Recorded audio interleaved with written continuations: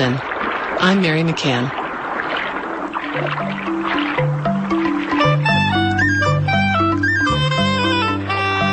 KPFT Houston.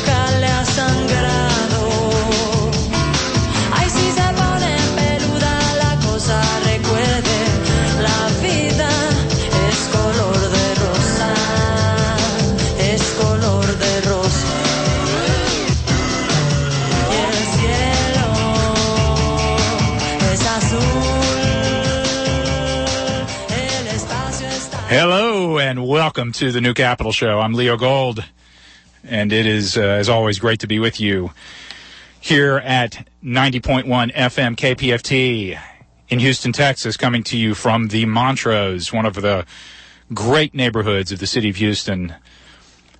Really, it is. Montrose is great. When I moved back to Houston, I just said, you know, that's the area I want to live and hang out in, and I've done that for 2 decades. Maybe it's time to move on, but maybe not. Anyway, the phone number here is 713-526-5738. We'll be taking your calls in just a minute. Want to get lots of calls in today, so if you feel like talking about stuff, then let's do it. We can talk about. I think I'll talk a little bit about Mitt Romney. I'm sure people have been talking about that quite a bit. Have they been talking about that? I haven't been listening to the radio much over the last... Oh, yeah. But he's all over the place. It's just, to me... Might as well have made a movie about Muhammad. It's just a fascinating thing to see what this particular candidate is telling high net worth donors.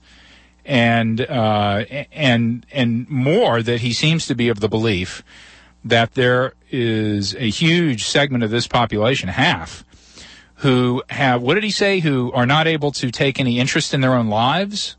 I don't want to misquote him, but who he is going to be unable to convince, essentially, to take an interest in their own self-sufficiency and their own care of their own lives. It was really a rather brazen thing to say, and he may not have meant it,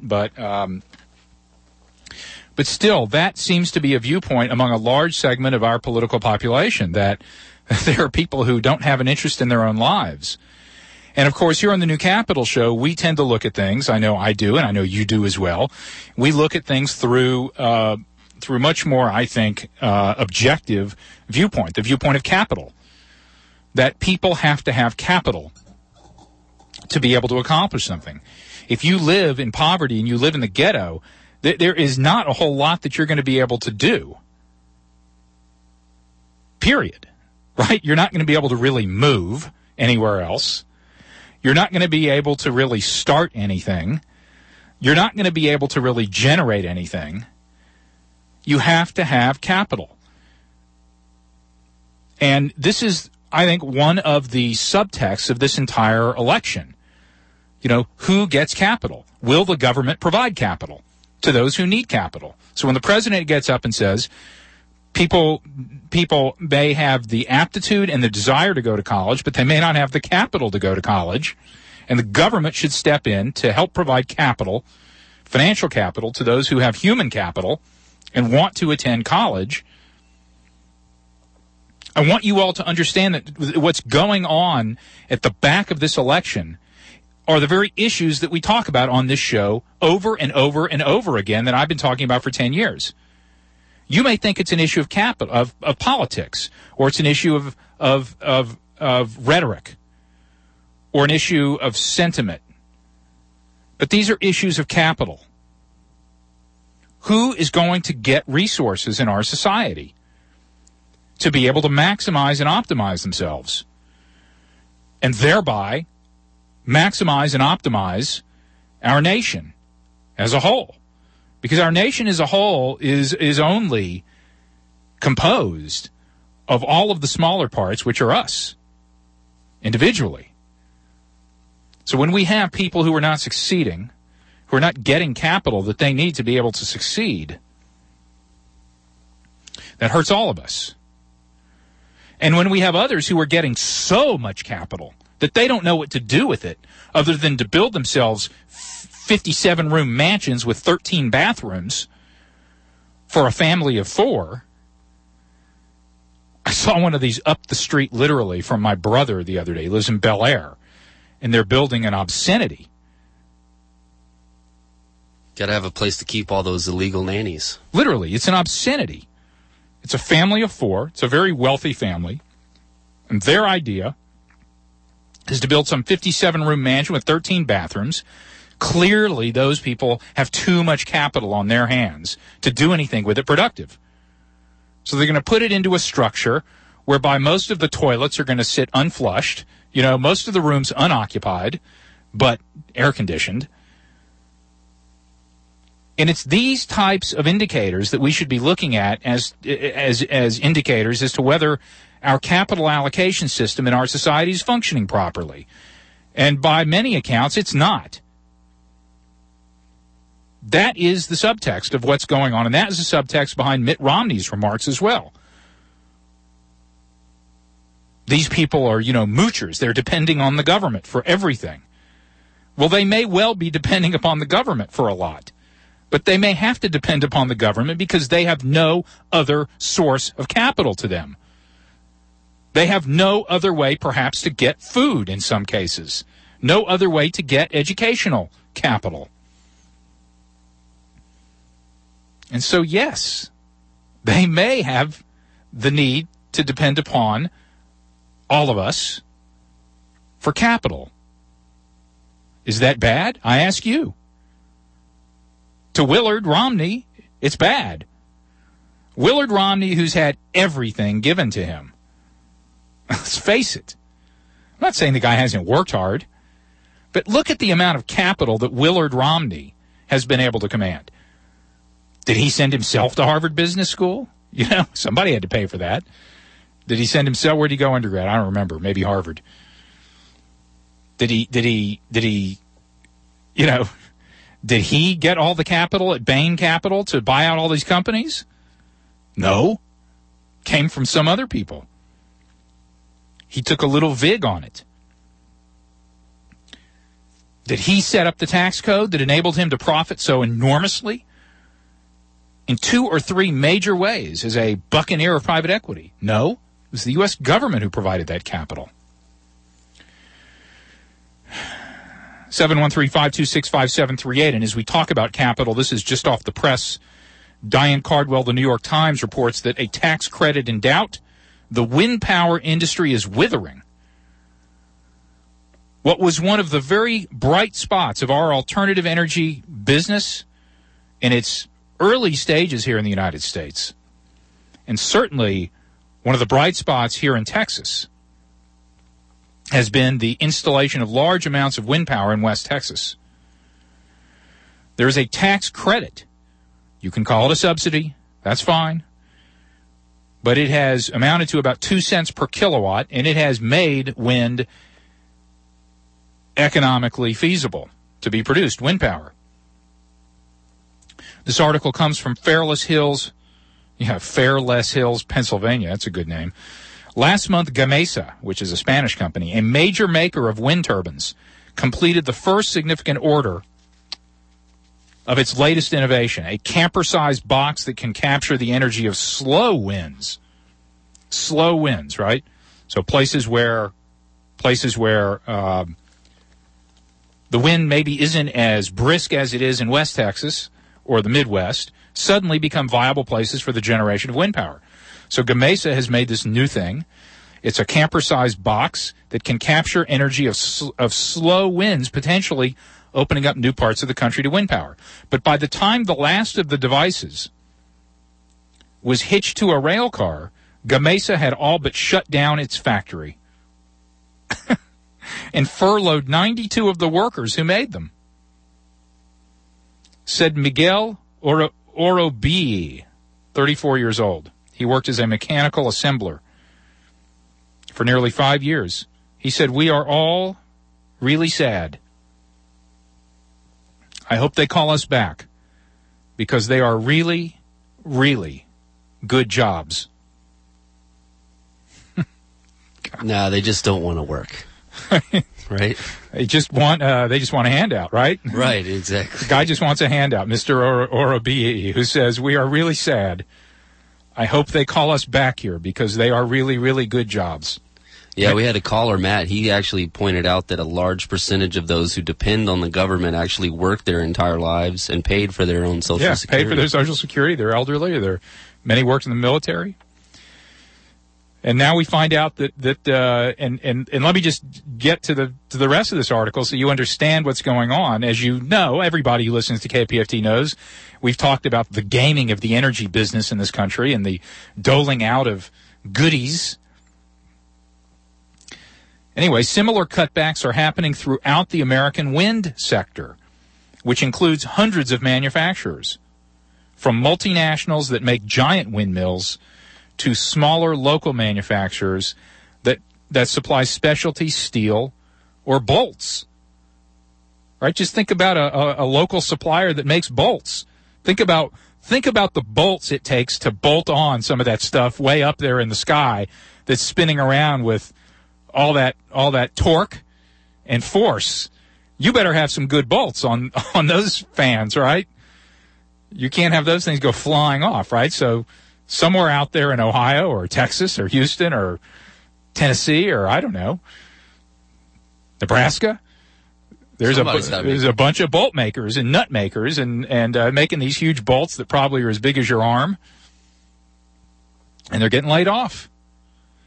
In recent months, companies have announced almost 1,700 layoffs. At its peak in 2008 and 2009, the industry employed about 85,000 people, according to the American Wind Energy Association. About 10,000 of those jobs have disappeared since, as wind companies have been buffeted by weak demand for electricity, stiff competition from cheap natural gas, and cheaper options from Asian competitors. Chinese manufacturers, who often underprice goods because of generous state subsidies there, right, have moved into the American market and have become an issue in the larger trade tensions between the two countries. And by the way, we're starting to see the Obama administration take some action over the last several months in several different areas regarding trade competitiveness and subsidies from China. In July, the U.S. Commerce Department imposed tariffs on steel turbine towers from China after finding that manufacturers had been selling them for less than the cost of production. You hear this over and over again from China. I hear from people I know who do business in China. They say, people here, you have no idea. You have no idea they are going to do everything it takes to put everybody else out of business. I have no idea. But that's what I hear from guys and gals coming back from China who do business there. And now, on top of the business challenges, the wind industry is facing a big political problem in Washington. The December 31st expiration of a federal tax credit that makes wind power more competitive with other sources of electricity. The tax break, which costs about $1 billion a year. $1 billion a year. Do you know how small that is? $1 billion? Again, we've been spending, just to give you some idea, I don't know, $10 billion a month in Afghanistan. We were spending $10 billion a month in Iraq. Wow. Yeah. So $1 billion a year to support this new industry. The tax break has been periodically renewed by Congress with support from both parties. This year, however, it has become a wedge issue in the presidential contest. President Obama has traveled to wind-heavy swing states like Iowa to tout his support for the subsidy. So the president backs a renewal of this subsidy, $1 billion a year to the wind industry. Mitt Romney, the Republican nominee for president, has said he opposes the wind credit. And that has galvanized Republicans in Congress against it, perhaps dooming any extension or at least delaying it until after the election, despite a last-ditch lobbying effort from proponents this week. Opponents argue that the industry has had long enough to wean itself from the subsidy, and with wind representing a small percentage of total electricity generation, the taxpayers' investment has yielded an insufficient return. So some guy named Benjamin Cole, who's a spokesman for the American Energy Alliance, a group which is partly financed by oil interests that have been lobbying against the credit, he says big wind has had extension after extension after extension. The government should not be continuing to prop up industries that never seem to be able to get off their training wheels. My friends, do you know what would happen to the American oil industry if the U.S. Sixth Fleet was withdrawn from the Middle East? Do you know what kind of subsidy the petroleum industry of the world is getting from the U.S. taxpayer? You know, what is it, $200 billion a year just to station the military in the Middle East? And what do you think that's about? Kumquats? Dates? Is it about the supply of dates? Are we spending all that money? I mean, the chutzpah of this guy, these oil lobbyists, to say that this rinky-dink small industry, the wind industry, and it's always about the same thing, right? Who can present their electricity as being the cheapest? And so the fossil fuel industries, of course, the coal industry, which has never had to pay for any of the damage that it does in the mining that it does, and the emissions that it makes, has barely had to pay for all of that damage. Now we've got fracking going on, and of course, some people say, well, there's got to be some damage that's going on there. There should be a fee to pay for the damages that are going to occur to the water supplies. Some of my earliest shows for New Capital Show, I talked about the fact that if you have two separate types of electricity, one belches 2 billion tons of CO2 annually into the atmosphere. The other belches none, zero. How can those two forms of energy cost the same? And yet that is what the fossil fuel industry would have you believe. I don't say let's not use oil. I don't say let's not use gas. I don't say let's not frack. I don't say let's not mine coal. I say if you're going to do it, you have to cost it out fully. And these businesses have gotten away for decades, really centuries now, couple of centuries, with not having to pay for the costs of the extraction and the combustion of their forms of energy. They are wonderful forms of energy. Gasoline that we use in our cars is more powerful than rocket fuel used to send the Apollo rockets, the Saturn rockets, to the moon. Did you know that? It's true. Don't look at me like that, Doyle. It's true. Hard to believe. The energy contained in gasoline fuel that we put in our cars, astounding. So I say, okay, yeah, it's amazing stuff, but it's got these other costs to it. We have to assess those costs. And at that point, when we're assessing those costs, then you can say, fine, we're going to take away subsidies from the wind power guys. We're a long way from that. And in the meantime, we have factory workers who are very sad and getting laid off. Ryan Weiser is a staff scientist at the Lawrence Berkeley National Lab. He studies the market potential of renewable electricity sources. And he says that without the tax credit in place, the wind business falls off a cliff. The industry's precariousness was apparent a few weeks ago at the Gamesa factory as a crew loaded the guts of the company's newest model of the component into its fiberglass shell. Only 50 completed components awaited pickup in a yard once filled with 3 times as many. Most of the production line stood idle, and shelves rated to hold 7,270 pounds of parts and equipment lay bare. Tom Bell is the manager of the plant. And it was built on the grounds of a shuttered U.S. steel factory that was once a bedrock of the local economy. He says, we have done a lot to get really efficient here. Now we just need a few more orders. Industry executives and analysts say that the looming end of the production tax credit has made project developers skittish about investing or going forward, and that reluctance has rippled through the supply chain. I do not understand why Mitt Romney, $1 billion, I understand the need for fiscal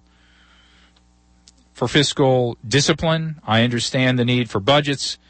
But of all of the ways that our government wastes money, I cannot imagine anybody looking to rejuvenate our economy in this area of alternative energy. I cannot imagine that anyone would take a position, if you wanted to take a principled position, that anyone would believe that there is a principled position other than we will do away with this subsidy when all subsidies in the energy sector are done away with. How can anybody not take that perspective? How can Mitt Romney and the Republicans beat up on this one industry, the wind business, which is in its literal infancy? How can they not say to the oil business, listen, guys, we're going to renew this tax credit. You guys get a lot of generosity. We've got the whole Sixth Fleet and more stationed in the Middle East protecting your supply of oil. We don't charge you for all the environmental damage you do in the drilling and now in the fracking. We don't assess any carbon tax whatsoever for all of the burning of the oil and the coal. You guys don't have to pay a penny for any of that. Please, get off our backs about the $1 billion in tax credit to this pipsqueak of an industry, the wind business. And let's put some people back to work and keep them on the job in Pennsylvania, in Ohio, and elsewhere. Absolutely makes no sense to me. And then for Mitt Willard Romney to have the audacity to appear before wealthy donors, many of them, I'm sure, in the oil business, and to say that half of this country is looking for handouts, doesn't want to work. He has no confidence in his ability whatsoever to teach them to care about their own lives. I think it becomes rather understandable why the appearance of this videotape has really, it's really stunned and angered people, and why it is apparently putting his bid for the presidency further and further and further behind, which is what the polls are showing. We're going to take your calls in just a second, 713-526-5738. What do you think? Should we renew the wind subsidies? Yes or no? What is your idea? Should we have fossil fuel subsidies? What is the government's role? These are great discussions. I welcome anybody, Republican, Libertarian, Progressive, Democratic. Let's talk about these things. 713-526-5738, 526 KPFT. Back in a moment. Stone cutters made them from stones, chosen especially for you and I, who live inside. The mountaineers gather timber piles high, in which to take along, traveling many miles, knowing they get here. When they got here, all exhausted, on the roof leaks, they got started. And now when the rain comes, we can be thankful.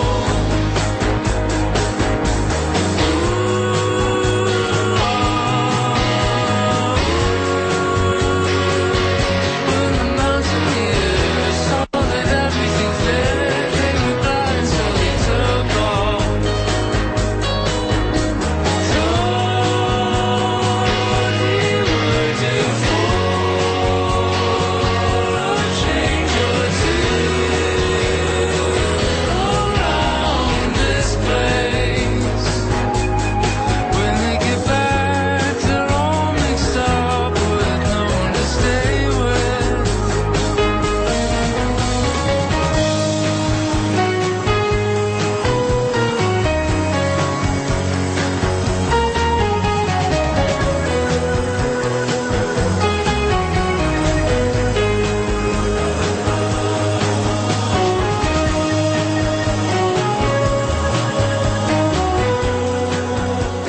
Welcome back to the New Capital Show.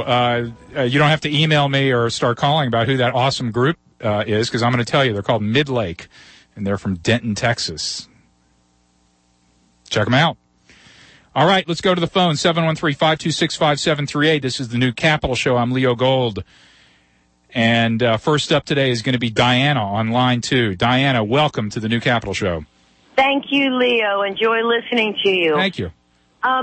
I think it's fantastic to address the energy problem, but the thing with the wind, that there are definitely some inherent problems with wind. And if you have driven through a landscape that is filled with the big windmills, that you can see that there's a finite problem with it. There's a lot of visual, and you're just not getting the payoff. And what I would love to know is, are they exploring alternative energy using tide power? Because that's not as limited with motion as wind. Why do you say there's not getting a payoff? Well, the thing is, have you driven through any areas that have an abundance of the big windmills? Yes. Okay, so what's your impression of that? It's a lot of turbines. Yeah, and it kind of gives you vertigo. It kind of ruins a natural space when you're looking at these big turbines. As a matter of fact, on the East Coast, there's been all kinds of legal action to stall it from being installed on off water. Yeah, well, but Diana, let me just say that I am good friends with a guy named Matt Powa. Matt's been on the show before. He is he's a very prominent environmental attorney and environmental activist in the Boston area. Lives in Newton, Massachusetts. Has a home on Cape Cod in Brewster, Massachusetts. And he drives by the one wind turbine they have on the way down to Cape Cod. Yeah, right, exactly. But he and others were major proponents of the Cape Wind project, which has now been passed, where turbines are going to be placed, I guess, in the sound between Martha's Vineyard and Falmouth, Massachusetts, on the elbow of Cape Cod, and so even people who are environmentally minded, like Matt, and I mean no one's more environmentally minded than Matt Powa, are for the construction of wind in a place where he owns a home. Right, and also if you go out towards Colorado, you'll drive through. It's a lot of bird maceration that goes on. Yeah. What I'm asking is there any exploration with harnessing tide energy? Yeah, sure, there's a lot of that. But is it making any headway? All I hear about is wind and solar, and the inherent problems with it aren't making it worth cost effective. Well, it's not true, Diane. It's not true. Wind is cost effective with this subsidy. So it's a 2 cent per kilowatt subsidy. So just to give. But how long? What?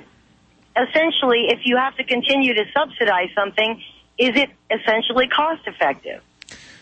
Well, again, I'm going to ask you. We spend $200 billion a year to secure petroleum supplies out of the Middle East. That's not tacked onto your gas bill. Exactly. I mean, do you want to build another huge sandcastle? That's what I'm saying. This is exactly what Warren Buffett says. You're right about it. Warren Buffett says about subsidies, it's like a parade where the people in the first row are standing up, and that makes the people in the second row stand up. But if they stand up and everybody's standing at street level, right? So imagine that this is a parade and there's no bleachers or anything. Everybody's standing, somewhere on Fifth Avenue, New York. And so the first row stands up. That makes the second row stand up. But they can't see over the first row, so they got to do what? They got to stand on their tiptoes, which makes the third row stand up and stand on their tiptoes. And soon everybody has the same view that they had before, but they all have sore toes. Truly. That's why I'm saying. But that's my point. My point is that if you're going to take a principled stand against the subsidies into a particular sector in part of the energy sector, the only credible, tenable, integral argument that you could make is we got to get rid of all the subsidies. Okay, I'm with you to this point, but to get rid of all of them is instituting more of them a step towards getting rid of them. No, you're putting out of business. You're putting out of business one part of a diversified generating capacity in this country, and it's not right that wind is not producing energy. It is. It doesn't do very well at producing what's called baseload. So baseload energy, which is the basic amount needed in high peak kind of summertime periods, peak periods. Yes, that's still a job that falls to coal generating or natural gas here in Texas. But wind is producing a lot of energy, and solar is becoming incredibly cost effective. As I've told people, when I bought my first solar panels, I paid about $5 a watt, and they're now at 85 cents a watt and falling. So, excellent. See, to me, all this core problem of energy cuts across every single political party, every economic strata, every group possible, and it should be solution-oriented. We have all these roofs in Houston. Every roof should have a solar panel. Yeah. My own thoughts. And I'd rather see the subsidy go towards that than towards building up another industry that won't be able to survive without a subsidy. Well, Diana, I have to break it to you. There are lots and lots of solar panels going onto roofs in California. And there are very large installation businesses that are being built because people can't install their own panels. It's pretty complicated. Believe me, I've tried, and I threw my hands up and had to call my friend Maverick Brown out of Austin to help me.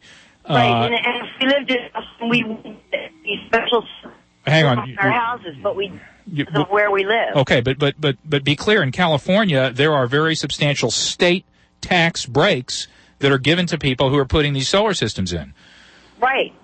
So you're not, the only other way to do it is to just let the Chinese make everything and push the prices down to zero, and maybe you don't need them then. Diana, great to have you. We're full up on calls here. I want to move along. Thanks for the call. Great to have you. Crazy. Thank you. Doyle, you had something. Yeah, let the Chinese subsidize it. Right. I mean, so much of the stuff's like getting subsidized now by quasi-slave labor. Yeah. Some people would say total, not even quasi-slave labor, but there's definitely actual slave labor. So until the world gets together and says, look, here are the ground rules, then all you've got are a bunch of politicians doing their one-off deal and trying to use it for their own political advantage to say, well, we're not going to subsidize the wind industry. We're not going to put taxpayer dollars. Look, I'm a taxpayer, okay? I pay a lot of taxes. I would much rather my money be going to subsidize the wind power industry than to further military expenditures. We subsidize. Somebody asked me where you want my money going. That's where I'd rather have it going. I'd rather have it going to that than to all the agricultural subsidies that are $100 billion a year, just so $150 billion cheap a soda year. or whatever. Yeah, cheap high fructose corn syrup. 713-526-5738. We've got one line open. 5 are taken. I love it. That means people are excited to talk. Let's take Doug on line 4. Doug, welcome. Hi. I'm kind of with you on most of your points, but I'm a little leery of of wind power because of the bird kill issue. And I kind of wish you'd go ahead and go into that a little bit. The actual statistics are a little bad. They're better than they used to be, but they're still pretty bad. But the other thing is, I'm a little worried about using the Sixth Fleet and the $200 billion a year and characterizing it as a subsidy for the oil industry. If the Sixth Fleet were removed from the Persian Gulf area, the domestic oil industry would love it because their product would suddenly double or triple. What we're talking about here is a geopolitical risk, if you will, to oil supply to the entire United States. So it's probably correctly done through taxpayer revenue because it's a risk to the nation's security, if you will. Doug, you make a good point. We would see enormous price spikes in the short term, but 70%, maybe more, of the world's petroleum supply is in the Middle East. Yes, and they wouldn't have a market but for us. I understand that. The problem is the short term can kill an awful lot of people, industries, destroy. What I'm saying is that it's just maybe not the right thing to characterize that as a subsidy. But it is. It's not subsidy. It's a subsidy for all of us. I don't particularly approve of it, but we are subsidizing our own, need for oil. But Doug, one man's subsidy is another man's penalty. Well, whatever. What I'm saying is, if we were trying to import wind power, no, it's not what it's not. Middle East, it's not what that would be apples and apples. It's not. It's not whatever. If you are trying to make whatever, if you are trying to make a market and a business like people like Elon Musk are out in California. No, hold it. I'm not talking about your business discussion. Mm-hmm. Yeah. I'm talking about whether or not it's proper to characterize the use of the Sixth Fleet as a subsidy for the domestic oil industry. I don't think it is. And I think you can still make your point without including that. That's not a subsidy. Well, it's a fair point. Go ahead, make your point, and then I'll respond to it. Go ahead. Anyway, I think it was Gallup, you may have seen this, did a kind of a focus group of about 600 people, a mixture of Democrats, Republicans, et cetera. And 24% said they were less likely to vote for Romney. 20% said they were more likely. So, again, this is a situation where possibly, once again, what Romney has done or what the far right does merely enhances its own reputation within its own camp. Okay, Doug, thanks. Thanks for the call. All right, thank you. Bye. So let me respond to both of those. First, we will see what the polls say. I think the general consensus is that the remarks were, at the very least, highly problematic, and that was not just the view of Democrats, it was also the view of many Republicans. David Brooks, writing in the New York Times, basically said this guy has, gone off the tracks here. David Brooks is known as a, I know he's kind of a liberal conservative, but nevertheless, his point in the New York Times was that Romney's remarks were highly inappropriate. People like Bill Kristol, also said the same thing. So we'll see. Everybody's got their polls, but my perception is that whatever poll you're citing, I don't know what it is, but I think that this is going to have an impact, what he said. You are correct. It is not let's call it a direct subsidy to the American oil companies. I've never said it's a direct subsidy to the American oil companies.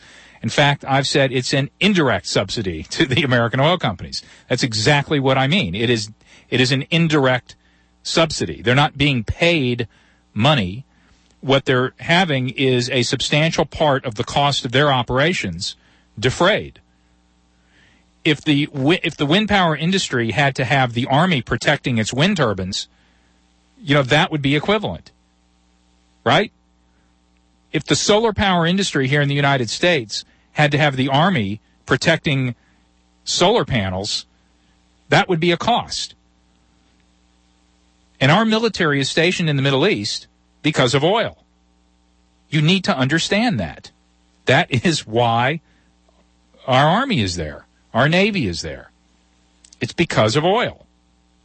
Now, I'm not saying we shouldn't have our Army and Navy stationed there. You can make a good argument that they should be there. But I'm saying that that should be priced through in the form of a gas tax or something at the pump. That's my idea. I understand you can disagree with it. It's okay. But that would get us closer to the full cost of petroleum that's being sourced out of the Middle East. Let's take Bill on line 5. Bill, welcome to the New Capital Show. Thank you, Leo. I have to agree with you. We need to level the field in subsidies. And if it means we take half of the oil subsidies, indirect or direct, and give it to the wind or solar, so be it. You know, the wind power, the ones that look like the old ones with the propeller blades that airplanes used to have, yep, those are inefficient. Mm-hmm. The ones that are vertical and spiral through the spiral are more efficient. Mm-hmm. Also, South Korea is bringing solar panels to San Antonio. They're fixing to put a factory in San Antonio. Mm-hmm. Well, that's good to hear. I'm glad to hear that, Bill, because this piece out of the New York Times today by Diane Cardwell paints a picture of a very, very nervous industry that has laid off its workers or is laying off its workers and projects that are being delayed pending whether this subsidy is going to go through. And again, I'm not a big fan of subsidies. I don't like it. They are the result of lobbying and influence peddling in the government. But you can't get just one guy's subsidy out and leave everyone else's intact.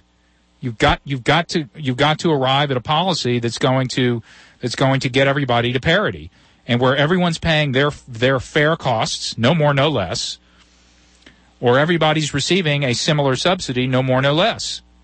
That's true. Otherwise you're discriminating against the other businesses, and that's really not fair either.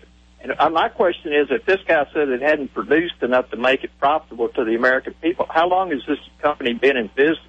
Has it been in 5 years with subsidies every 5 years, or what? Yeah, because everybody knows the first 5 years are critical. Yeah, Bill, I don't know what company he was talking about, but I'm talking about the windmill factory that's going out. Has it been in? Has it been in business at least 5 years? Well, Gamesa is a large Spanish turbine company, so it's a large company in Spain. And you probably know that Spain has gone through a boom and bust in wind turbines, along with the Spanish economy. And in Europe, they have also been withdrawing subsidies from the wind business as well. So this is not just a United States issue; it's happening in Europe as well. Yeah, well, that's because of their economy. That's correct. You okay, know, it's not because they're not efficient or anything. It's because of their economy. Yeah, they're broke. Japanese subsidize heavily. Yeah, I worked with a Japanese company in the U.S. Yeah, right. That's right. It was heavily subsidized. Yeah, the Spanish are broke, and so they've had to cut it off. Bill, thanks for the call. You're welcome. Bye-bye. Okay, next up is David on line 6. David, welcome. Good afternoon. Good afternoon. What's on your mind? I'm just frustrated when I listen to people continue to say that the wind industry is not a viable industry. Right. It's very much. It's really amazing that you keep making these really good points. They're very salient, and people still come back and say, no, this industry's not viable. The reason why it's not viable is simply because the other industries have more total subsidies than it does. That's and right. it's really outrageous that people continue to listen to you and not listen. Well, I appreciate that. Thank you for saying that. The wind industry is a new business. It's a few decades old, and in some ways it was just hitting its stride when we hit this recent economic downturn. And my hope is that we will continue to make technological improvements And as the worker in the article said, these are really, really good jobs. They are machining parts that are highly technical, lots of very fine tolerances, and we need those kind of jobs in this country. And I'm just shocked that Mitt Romney and Republicans would not want to spend $1 billion to ensure the continuation of this business in this country. I'm just shocked. I mean, to me, to take that position, you would have to have your conscience totally cleaned of all subsidies coming out of your party and your political process. And I don't see that happening in the Republican Party. Otherwise, I can't see how you want to deprive this business other than the fact that its competitors are your political supporters. And that's got to be what it comes down to. David, thanks for the call. Great to have you. 713-526-5738. We've got about 2 lines open for our holding. Let's take Teresa on line 3. Hi, Teresa. Hi. Thanks for taking me, Leo. You bet. I'm looking at the business section from yesterday, and it said of the 400 richest in the United States, 13 are from the Houston area. Mm-hmm. And of those 13, 8 of them are in pipelines, oil, mm-hmm. and the 9th one is in energy, so maybe he's in wind. Well, and let me interrupt you. 4 of those are the children of Dan Duncan. Mm-hmm. They are the children, so they are not they're not the man himself. And as I brought up last week when I was talking about estate taxes, Dan Duncan died in 2010, the year when the estate tax totally expired. He died suddenly and unexpectedly, and his 4 children inherited $4 or $5 billion each. Yeah. So Duncan is 29 years old. Yeah. And his income is, his net worth, I guess, is $4.7 billion. We passed all that with no tax whatsoever onto the Duncan children, who are, I'm sure they're wonderful people. But yeah, there you go. So my point is, in Texas, when there's all this money in pipelines yep. and oil, are they going to support solar energy? Are they going to support wind energy? No, I think they're going to support their own investments, which is in pipelines. So they're going to be supporting Cornyn and Hutchison and Poe and McCall and Brady and whoever is going to support legislation that says no subsidies to wind, but let's subsidize oil. So that's only natural. And I loved the comments of every one of our callers, and I think what I have to say to Diana is there is so much misinformation that we're not aware of because some people are anti-science and some people are covering their own best interests. And they'll put misinformation out about solar or wind. And, there was an editorial by somebody in the Chronicle last week that said, oh, no, we don't want to, continue those subsidies. I recommend that people read a book called Secrets and Lies, An Anatomy of an Anti-Environmental PR Campaign. Those big companies pay PR departments to fake letters and information that suggests that, wind and solar are not viable. So we just really have to be careful about where we get our information. I would love, Leo, for you to write something in the paper and talk about this issue because you're very articulated. Thank you, Teresa. Thank you. Appreciate it. Thank you. Well, I am talking about it. I think I'm here. Looks like I'm here. Am I here, Doyle? Be here now. And I'm being here now. I'm talking about it. So I wish I could write more and do more, but I'm tired when I get home, folks. I like to eat some dinner. Is that okay? And spend a little time with my kids, and by that point it's about 8:30, and this old man at 40, almost 47, is pretty much ready to knock off. Anyway, yes, we, as I've said, if you have 2 forms of energy, one produces billions of tons of CO2, and just imagine you are producing this energy all in your backyard, and you're emitting 2 billion tons of CO2, and your neighbor next door is putting out the same amount of electricity, no emissions whatsoever. How can those 2 forms of energy be considered to have the same cost? All other things being equal. It's just not possible. And yet, now you see exactly why this effort to discredit climate science and to discredit the idea of a carbon tax or a gas tax but especially a carbon tax, why this has been so prominent by these fossil fuel businesses. They don't want to pay the full costs. And when we have scientists, as Teresa correctly points out, coming back and saying, hey, there's a cost. We don't know exactly what it is. We're getting pretty close. We've got some of our best scientists and economists working in universities all over the place, which, of course, is why they want to disparage universities now, right? We don't want any information coming out of universities to bear on our opinions, which is really why universities are attacked so much by conservative, Republican-sponsored organizations, because so much of what comes out they don't like. You know, there's a cost to CO2 going into the atmosphere. Oh, we got to get rid of the university that's putting out that information. So this is the problem. Let's take Brianna on line 2. Hey, Brianna, welcome. Hi, thanks for having me. You're welcome. This is going to be short because I agree with everything you're saying. And I just think that people forget that oil is a finite resource. It's not going to be here forever. That's right. So why would you throw your money down the drain on something that's going to go away? Because it's what I said, Brianna. The gasoline is incredibly powerful. You know, we don't think anything about driving from here to Austin, but the BTUs or whatever. I'm not a petroleum engineer or a physicist, but my understanding is that whatever the BTUs that refined unleaded gasoline provides, it's more than solid rocket fuel going into the Saturn booster that launched our guys into space to go to the moon. It's that powerful, and so that's why we love it. It's why we use it, and we can continue to use it, but it should be priced appropriately. And if it takes armies to secure the supply of it, that should be in the cost. If it puts CO2, if CO2 is a residue of the combustion of it that goes into the atmosphere in large quantities, and there's a cost to changing our climate, that should be included in the cost of it. You see?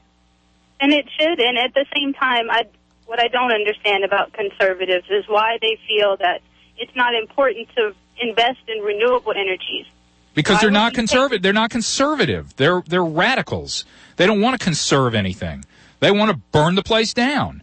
And I exactly agree. And I think that a lot of conservative followers either they're not listening or they just don't understand. And I think it's particularly sad that they would back a candidate that has no ideas whatsoever. Brianna, thanks for the call. Great to have you. To be a conservative, which I am, I'm a conservative, you have to want to conserve something. You know, I'm waiting to see what conservatives want to preserve other than, their stuff. Anything else on the list, ladies and gentlemen? Let me know. I'm waiting to see it. Let's take Kathleen's been holding for a bit. Kathleen, welcome to the New Capital Show. Hi. Hi. I wanted to address the point about bird kill from wind turbines. Yeah, go ahead. The League of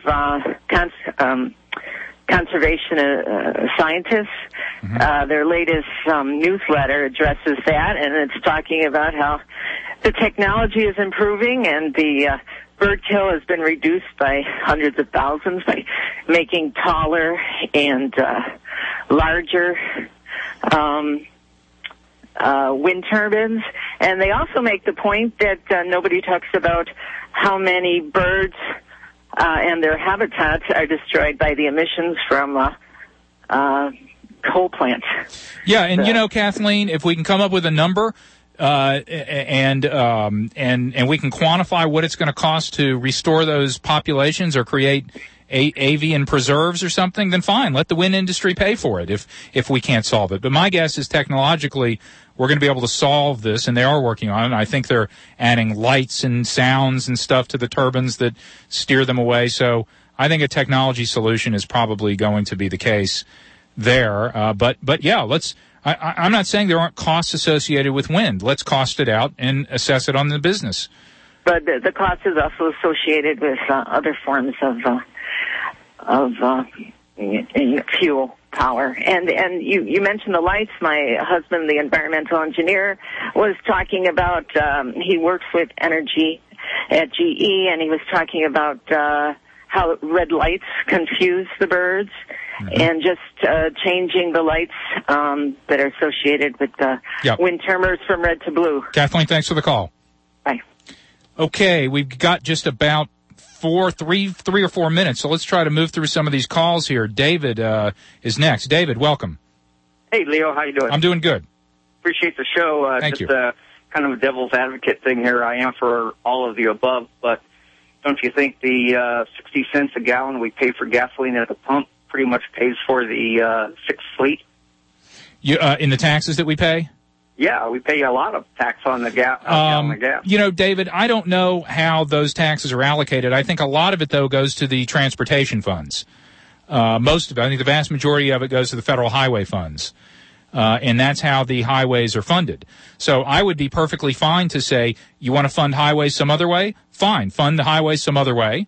And you want to use the 60 cents to go to the fleets in the Middle East? That's fine.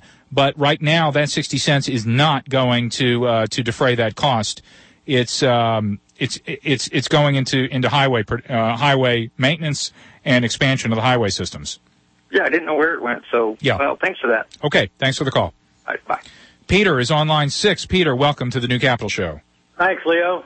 Yep. I got on here a couple minutes ago. You've covered most of this. You know, these so-called conservatives, they want to kill the wind industry and the solar industry. There's no money in it for them. Yeah, I don't know, Peter. I think there are probably a lot of very good conservative Republican business people who are involved in solar, involved in wind, but for whatever reason, this party has taken and continues to take stands against those industries. They tend to regard those industries as creations of liberal politicians, rather than what they are, which is growing young and critical parts of a diversifying energy infrastructure in this country. Okay? Exactly. Thank you. Thanks for the call. Oh, good. We're working through these. Let's take Frank on line 3. Frank, welcome. Oh, hey, Leo. I just wanted to comment that I don't see how anybody could think that the future is not in solar and wind. More energy falls on the surface of the earth in one day than the world requires in an entire year. Isn't that amazing? It's a great stat. Give it to everybody again, Frank. And there's another thing I want to tell you. If you transmit power through those power lines that we see, you know, behind your house and stuff, up to 50 to 60% of that power is lost in the transmission. If you put a solar panel on your house, it only has to go about 40 or 50 feet to the electrical service. Yep. You know, that's when you transmit power, you lose it due to electrical resistance. Frank, thanks for the call, and I appreciate it. No, I can't. I gotta go. Thanks, Frank. I'm out of time. Wish I had more. Ryan and Scott, I'm sorry we did not get to you today, but we are out of time. We just had a lot of callers today, and I want to thank everybody. You can friend me on Facebook. Please do, leogold.New Capital Show, and you can follow me on Twitter, LeoGoldNCS, and our website is newcapitalshow.com. It does it for another edition. I'll be back next week. Thanks to Doyle, as always, for the fine job that he does engineering the show. Stay tuned for the KPFT local news, followed by Al Jazeera, followed by Democracy Now! Take care. Celebrate fall with Green Mountain Energy Thursday concerts at Discovery Green, co-sponsored by 90.1 KPFT FM. The fall season features free concerts showcasing outstanding regional performers at Discovery Green on Thursdays in September and October. Discovery Green is Houston's #1 spot to picnic on the grass, dance on the patio, and watch the sunset over this gorgeous downtown skyline. This week's concert features thundering soul and American rock and roll. On Thursday, September 20th, enjoy Grandfather Child's genre-bending approach to music and performance, and Folk Family Revival's blend of rock, folk, bluegrass, and country music for a unique Texas sound. Shows start at 6:30. Everyone is welcome. Most street parking is free, starting at 6. Bring your picnics, blankets, and lawn chairs, but leave your glass containers and alcohol at home. Don't worry, food, wine, and beer are also available at the Lake House Restaurant. For more details and the full concert lineup, visit discoverygreen.com. KPFT Houston.